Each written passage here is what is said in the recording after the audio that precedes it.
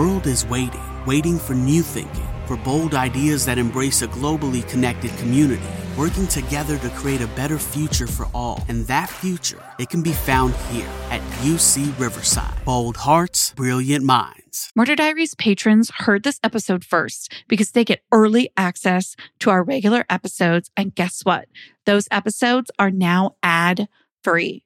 Our patrons also get a bonus episode every month. You can find cases like Nicole Brown Simpson and the Watts family murders on our Patreon feed. By becoming a patron, you can also get a shout out in an episode. So what are you waiting for? Head over to patreon.com/themurderdiariespod and become our newest patron today. You can also become a patron by clicking the link in our show notes. We'll see you there. Hey, I'm Paige. And I'm Natalie. We're the hosts of the Murder Diaries podcast. We bonded over tacos and true crime after we matched on Bumble BFF. You know, like any normal millennial using an app to meet new friends. Every Thursday, we upload a new episode. In each episode of the Murder Diaries, we tell true crime one story at a time. One week it's my turn. And the next week it's mine. The case I have for you today is in desperate need of media coverage. That's because 52-year-old Dee Ann Warner is still missing. She vanished from her Franklin Township home without a car, her passport, or any money after an argument with her husband. Authorities and her loved ones have tirelessly searched for Dee over the course of the year and a half she's been missing, but there hasn't been any sign of her. Police suspect foul play, and her 4 adult children agree, pointing fingers at the man who vowed till death do us part. This is her story. You still think it's in my head, but I'm walking with the dead. It's Sunday, April 25th, 2021, and Raquel Bach has just arrived at her mother's home along with her boyfriend and their children. Raquel's looking forward to a hearty breakfast with her mom, Dee, her stepdad, and her half-sister. This casual gathering has become a weekly tradition for the busy family. It's a way for them to spend time with one another before the busy work week starts. Ask anyone and they'll tell you Dee's most coveted roles in life are that of mom and grandmother. So it's no surprise she enjoys these slow Sunday mornings with her kids. Together they typically cook eggs, bacon, toast, the whole 9 yards. And when they've finished eating, Dee and Raquel take the kids to do the grocery shopping for the rest of the week. However, this morning is different. The normally lively house is too quiet. It soon becomes obvious nobody's home, and Raquel's left wondering where Dee, her stepdad Dale, and little sister Angelina could be. Dee and Raquel saw each other just the day before at a soccer game, and there was no mention of canceling or moving the meal to a later time, so it's odd that her mom isn't here.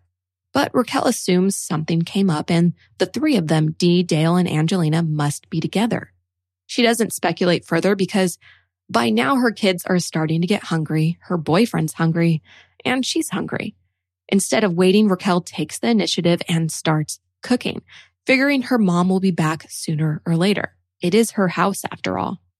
Some people might say coffee doesn't need chocolate, but you're not some people. You're a dreamer. You see the possibilities of chocolate and caramel flavors swirling together with cold brew, topped with velvety chocolate cold foam and cocoa caramel crumbles. That imagination can only be rewarded with Dunkin's new caramel chocolate cold brew. It's a cold brew dream come true. America runs on Dunkin'. Price and participation may vary. Limited time offer. Terms apply. Is your daily grind getting you down? A ThermoSpa's hot tub may be the solution. Just a few minutes under those powerful soothing jets, and all your stress seems to melt away, like you're lying on a cloud of bubbles. You'll not only feel better, but sleep better too. Call 877-861-4672 now, and for a limited time, save $1,250. Call 877-861-4672 or visit thermospas.com to schedule a free on-site assessment.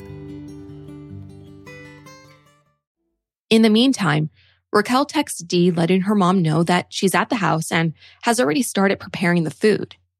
But as she puts the bread in the toaster and the eggs sizzle on the pan, Raquel looks out the kitchen window and notices something unexpected. Both of Dee's vehicles are on the multi-acre property. The Hummer is parked in the garage while The other vehicle is right outside the office building, about 100 feet away or so. This takes Raquel by surprise. The assumption is that Dee is at the office because Raquel knows her mom's not in the house, and this is Franklin Township. It's a rural farming community in southeastern Michigan. It's mostly stretches of fields and farms. You need a car to get around, no ifs, ands, or buts about it. So if Dee's car's there at the office, then that's where she must be. That's exactly what Raquel is thinking, and she has no reason to think otherwise.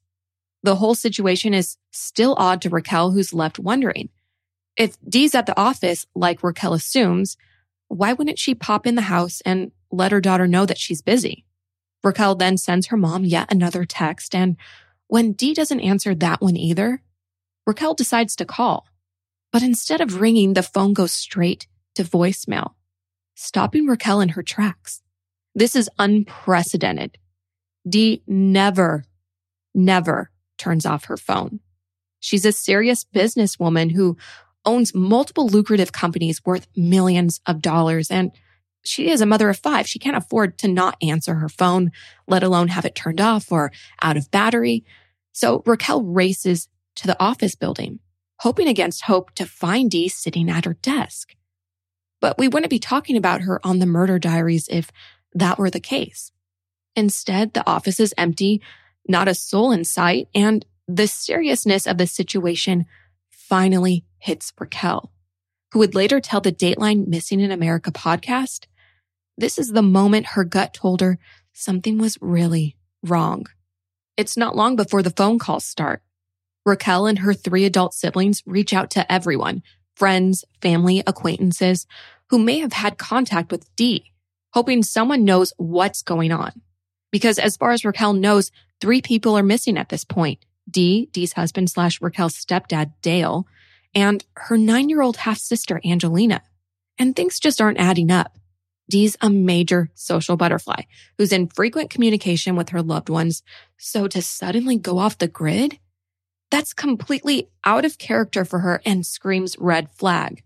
On top of that, her entire immediate and extended family lives within a couple miles of one another. If she had gone somewhere or needed help of some kind, she would have told someone. One of those family members is Dee's older brother and across the street neighbor. Like I said, they all live super close to one another. Well, her brother, Greg Hardy, quickly learns that the family is looking for Dee. He later admits he initially wasn't worried, but still called and texted her to check in. But when he doesn't receive an answer after a couple hours, he's surprised. He knows his sister is a busy woman. However, she always has time for him. In fact, he told Josh Mankiewicz from the Dateline Missing in America podcast that, quote, it wouldn't be unusual for Dee not to take someone's call if she were busy and didn't want to talk to them. But I don't think there's ever been a time she didn't take my call. Even to say, hey, I'm tied up, I'll call you back. This seems like a really sweet brother-sister relationship and like they were always in contact. Despite their 18-year age gap, the two shared a really special sibling bond. Dee admired Greg and seemed to look up to him as a business mentor, often asking for his advice. And the feelings seemed to be mutual, at least in my opinion. There's a ton of clips of Greg talking to the press about his sister since her disappearance, and I urge everyone to go watch one. There's a few linked in the show notes, so you really get the drift of what I'm saying. He's a straight shooter, but it's evident how much he adores and misses his baby sister. But I don't want to get too much on a tangent about Greg and how much he loves his sister. Let's get back to our timeline. The day is still Sunday, April 25th, but it's been hours since the unofficial search for Dee began.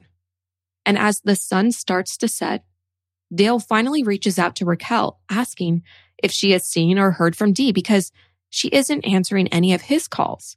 According to Raquel, the conversation is short, but the more Dale talks, the bigger the pit in her stomach grows. This entire time, she assumed Dee and Angelina were with Dale, but now he's telling her that's not the case.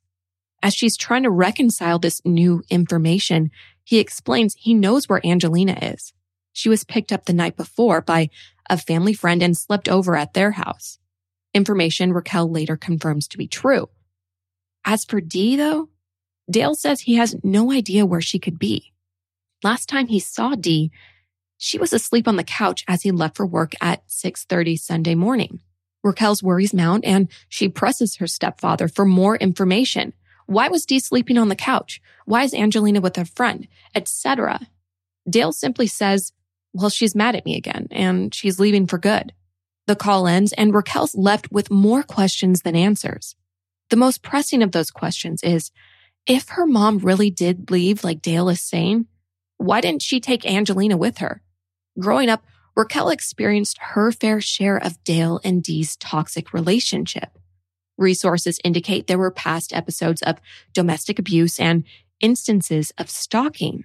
And Dee talked openly about divorcing Dale for almost the entire 15 years of their marriage, often packing bags and her children into her car before driving to her brother's house to stay for a few nights.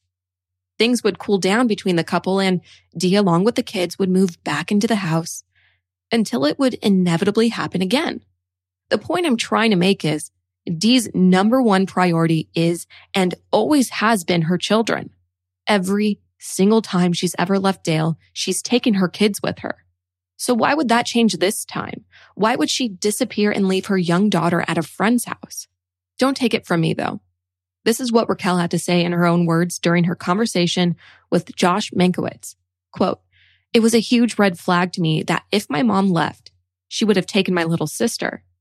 Anytime my mom has ever left, she's always taken her. And when I was younger, she always took me. She never left us." Despite their growing list of questions, Raquel and one of her brothers, who isn't named in any of the articles, now have a timeline to work off of. If Dale says Dee was home when he left at 6:30 a.m. and Raquel got to the house at 9 a.m., then it gives them a place to start. The siblings meet at their mother's office and go through the farm's surveillance footage minute by minute. It's a pretty large property and there's cameras at almost every angle of the house and office buildings, but it doesn't matter. They're determined to find their mom. So what did they find? That's the thing. They didn't find anything. There's no evidence of Dee on the property after 7:42 p.m. on Saturday, April 24th, let alone leaving on the 25th like Dale claims. They see Dale on the cameras, not Dee though. And I know you're probably wondering how they came up with such a specific time, 7:42 p.m. Well, that's when Dee's friend, Amy Alexander, arrives to pick up Angelina for the sleepover. And it also happens to be the last time Dee's seen on camera. So that part of Dale's story is proven to be true. They just can't prove Dee left the property on her own. Local authorities and the FBI would later obtain this footage. And they, too, didn't find anything that, quote, jumped out at us, as far as being able to definitively prove anything one way or the other. We know her cars are at the house, but what about her phone or any other personal items? Nobody can find her phone, purse, makeup bag, and curling iron. Dale insists Dee took them with her, and if she really did leave on her own accord, she probably has them. But that's highly unlikely. Is your daily grind getting you down? A ThermoSpa's hot tub may be the solution. Just a few minutes under those powerful soothing jets, and all your stress seems to melt away, like you're lying on a cloud of bubbles. You'll not only feel better, but sleep better too. Call 877-861-4672 now. And for a limited time, save $1,250. Call 877-861-4672 or visit thermospas.com to schedule a free on-site assessment. The situation is looking more and more like foul play to Raquel and her siblings at this point in Dee's disappearance. And as it turns out, all of the items are still missing to this day. Dale eventually returns home that night and Greg's waiting for him, along with Dee's 4 adult children. Ever the protective big brother, Greg confronts Dale, demanding to know what the hell happened here. Dale tells a similar story to the one he shared with Raquel over the phone hours earlier, except this time there's more details. Dale claims that the night before, Saturday, April 24th, he and Dee were involved in a horrible business-related argument with 1 or 2 of their employees. None of the resources can agree on whether it was just 1 or 2. While we don't know the exact reason for the dispute, the Disappeared documentary vaguely states that prior to Dee's disappearance, poor business choices were made, and Dee felt as if she had to fix them. Furthermore, Raquel, Greg, and the rest of the family eventually hire a private investigator named Billy Little. This investigator claims Dee's trucking company that she solely owned financed about $1 million in losses for Dale's agricultural business, a company that he 100% owned in his name. But again, I want to reiterate, we don't know what this specific fight was about. Could it have been about the $1 million bailout? Absolutely. However, I'm not going to go on the record stating it as fact. The couple then continued the argument at home, at least according to Dale. Dee was incredibly upset, but somehow the two worked it out before the end of the night, and Dale even claims he gave his wife of 15 years a back massage. So she ended up falling asleep on the living room floor. She'd had a rough night and he didn't want to wake her to go to their room, so he picked her up and put her on the couch around 10:30 p.m. before heading to the bedroom on his own. The next morning, Sunday, April 25th, Dale says Dee was still asleep, snoring on the couch, when he left at 6:30, a few hours before Raquel and her family arrived for breakfast. Dale then insists Dee must have taken off while he was at work because she was long gone when he returned to find her wedding ring on his desk without a note, a gesture he took to mean their marriage was over. Dale actually has Dee's ring in his pocket during this conversation with Greg, who claims his brother-in-law pulled it out only to bounce it up and down in the palm of his hand like a golf ball. Even with the added details, none of this makes sense to Greg or Raquel, who ask where Dee would have possibly run away to or how she would have done that without a car, her passport, or any money. Dale simply repeats that Dee left on her own accord, adding she possibly headed to Mexico or Jamaica with another man richer than him. There's a great exchange between the family's private investigator, Billy Little, and Dateline's Josh Mankiewicz about this aspect of Dale's story. And I'm kicking myself because I can't include the audio for legal reasons. However, I can still read it to all of you. Here's what they had to say, starting with Billy Little. He said, well, she's probably in Mexico or Jamaica. He also said at one point that she must have run off with a guy who had more money than him because she was so into the money thing. But no suggestion about who that might be. He also said that she might run off with this man, this unknown man who had more money with her and gone to Australia. To which Josh Mankiewicz responds, no evidence that Dee ever went to Jamaica or Mexico or Australia for that matter, because she would have had to use her passport and she didn't. And finally, Billy Little confirms the exchange by simply saying correct. I'm sure by now it's clear to our listeners that the family doesn't believe a word coming out of Dale's mouth, because Dee would never skip town without telling someone or leave Angelina, her 9-year-old daughter, at home. Greg advises his nieces and nephews contact the authorities immediately, and they give Dale the opportunity to file the missing persons report himself. But he simply isn't concerned about his wife's disappearance. Instead of filing a report, Dale brushes off the suggestion and insists he'll do it at a later time, according to Raquel, who later told Dateline the following, quote, we spoke to Dale and we said we think it's time that you should report her missing.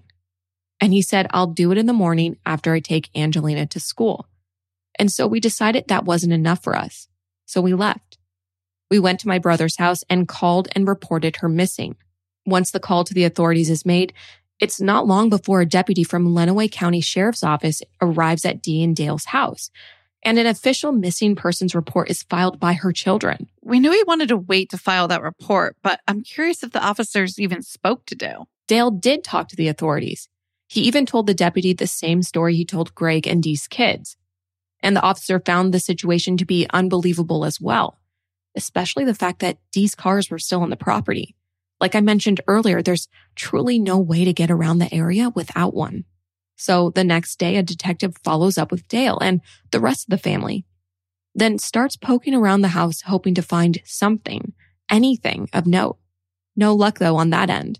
The detectives then quickly determined that the last people to see Dee before her disappearance were the family friend who had picked up Angelina for the night and then Dale, Dee's husband. As the news of Dee's disappearance spreads, the town is shaken to its core. It's the biggest story to break there in years. Not only because it's a quiet farming community where things like this just don't happen, but also because of the people involved.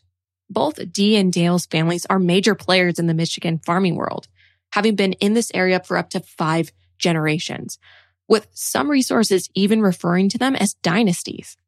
As the gossip around town picks up, so do the searches. Helicopters, drones, dogs, and ground-penetrating radar are used to canvass Dee and Dale's acres of farmland. Dale initially consented to the searches, but unfortunately that didn't last long. Because within 2 hours of the initial search, Dale revoked his consent and told everyone to leave and return with a warrant under the guise that he needed to get back to work. And look, that's his right, but as Greg told him, all eyes are on him since he's the husband of a missing woman. It took a few hours for a judge to sign the warrant and to get the searchers back together, so it was dark by the time they returned to the farm that evening. In one of the interviews, Greg mentions that he could see the search from his own farm across the way, and he laments the fact that the evening's darkness inhibited the initial probe of the grounds. I can't imagine the frustration he must have felt, because all of us know how integral those first 48 hours of a person's disappearance are. And in the end, investigators didn't find anything. And I wonder, did it have anything to do with the fact that they were searching in the dark? If they didn't find anything, what was their next plan? According to Sheriff Troy Beviar of Lenawee County, the detectives subpoenaed Dee's bank account statements, medical and cell phone records, and credit cards, all of which proved to be a dead end. The last text sent from Dee's phone was at 10:52 p.m. on Saturday, April 24th, with her phone and Apple Watch going offline a few hours later in the early morning hours of April 25th. Since then, she hasn't made contact with anybody via email, phone, text, or social media. Her face hasn't popped up in any facial recognition searches, and there's no new bank or credit card activity. And it's that last one, the lack of bank activity, that Dee's brother Greg says is the most telling. He wonders how someone can go missing and not have access to funds, especially if you're like Dee, whom he matter-of-factly refers to as high maintenance and as someone who wouldn't leave to go live in a tent somewhere.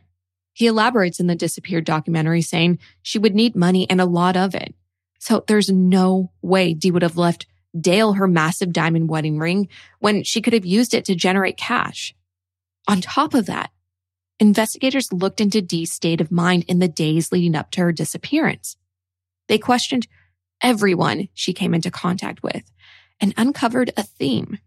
Dee was distraught yet determined to end her marriage to Dale once and for all. And there are 3 specific instances that highlight this. Number 1, the Charlie Project reports Dee attended an eyelash extension appointment the day before her disappearance. And she was crying when she arrived, upset about a disagreement with Dale. The eyelash tech informed Dee the eyelashes wouldn't stick to her swollen eyes if she kept crying. And the 2 women took some time before the application process to help Dee calm down. Then Dee received a call from Dale during the appointment. The technician asked Dee if she would like to answer the phone, to which Dateline reports Dee responded, "That's a big nope." When the eyelashes were finished, Dee scheduled a follow-up appointment before leaving. Dee was also expected to pick up a generator and a ring she purchased in the upcoming week. The fact that Dee made all of these plans for the future makes investigators skeptical of the story Dale's sharing. Because if Dee were planning on skipping town, why would she bother to put things on her calendar? Number 2, Dee actually told her friend Amy about the big fight between her and Dale the day before her disappearance. And there's text evidence as shown in the Disappeared documentary that proves what they were talking about. Here's what they had to say to each other. It seems Amy called Dee, who texted the following in response. Quote, "I can't be on the phone. I have been throwing up and hyperventilating." Worried for her friend, Amy fires back. "You need to leave him. Are you okay? Do you need me to come over?" To which Dee tells Amy, "No, I have to make a change. My kids have all talked to me today. They can't stand to see me this way." The third and final interaction of note to investigators is a conversation Dee had with Raquel that same day as the text exchange. Here's what Raquel had to say about it in conversation with Dateline's Josh Mankiewicz. Quote, "One of the last things my mom said to me was that she watches Dateline like every night. And he could do something like that to me." Since Dee went missing, the Lenawee County Sheriff's Office has formed a task force with the assistance of the Michigan State Police, the Michigan Department of Natural Resources, and the FBI. Their goal is to find Dee and uncover what really happened to the mother of 5. Every few months, more searches take place, and according to a recent court filing, more than 4,000 acres of land have been searched to date. They successfully unearthed Dee's car keys, but there's still no sign of Dee. Billy Little, the family's private investigator, seems to have had more luck in uncovering information. At least that's how it appears, since authorities never really show their full hand so as not to spoil their investigation. But back to Billy and what he's found. He claims there's track marks from a piece of heavy farm equipment, something called a JCB loader. And these track marks show that it had been driven up to the front door of Dee and Dale's home on the same day of Dee's disappearance. If this is true, then I'm not sure why it wasn't mentioned to be on the property's surveillance footage. They may not have had that angle, but it's worth mentioning to our listeners. Additionally, Billy alleges Dale talked to some friends about killing Dee a month prior to when she went missing. Billy continues saying, Dale supposedly said, quote, "They'll never find her body. Karma. She got what she had coming." With that being said, it's essential to note no charges have been filed in Dee's case. Dale is a person of interest and has therefore been interviewed multiple times by detectives on the case. However, he has yet to be named a suspect. Things could change, but as of this recording, those are the facts. Multiple resources report Dale has refused to speak publicly about Dee's disappearance and instead released a statement via his lawyer, Larry Leib. It reads as follows. Dale Warner misses his wife very much. His daughter, Angelina, who is 10 years old, misses her mom. Dale Warner had nothing to do with her disappearance, nor did anyone around him, or for the last year, there has been no evidence that connects him or the people close to him in Dee Warner's disappearance. He looks forward to hearing from his wife at some point and that she is alive and okay. Raquel and her siblings, on the other hand, don't believe their mother is coming back and are attempting to have her declared legally dead. They want to hold someone accountable for her death. And as the news outlet WXYZ puts it, this is just one step in a long legal road that could end with a wrongful death lawsuit. Dee Ann Warner is a mom, grandmother, sister, friend, and is desperately missed by those who knew and loved her. She's a 52-year-old Caucasian female with green eyes. She stands 5'4" and weighs 140 pounds. Her hair was brown with blonde highlights at the time she went missing. Anyone with information about the case is urged to contact the Lenawee County Sheriff's Office at 517-263-0524. Again, that is 517-263-0524.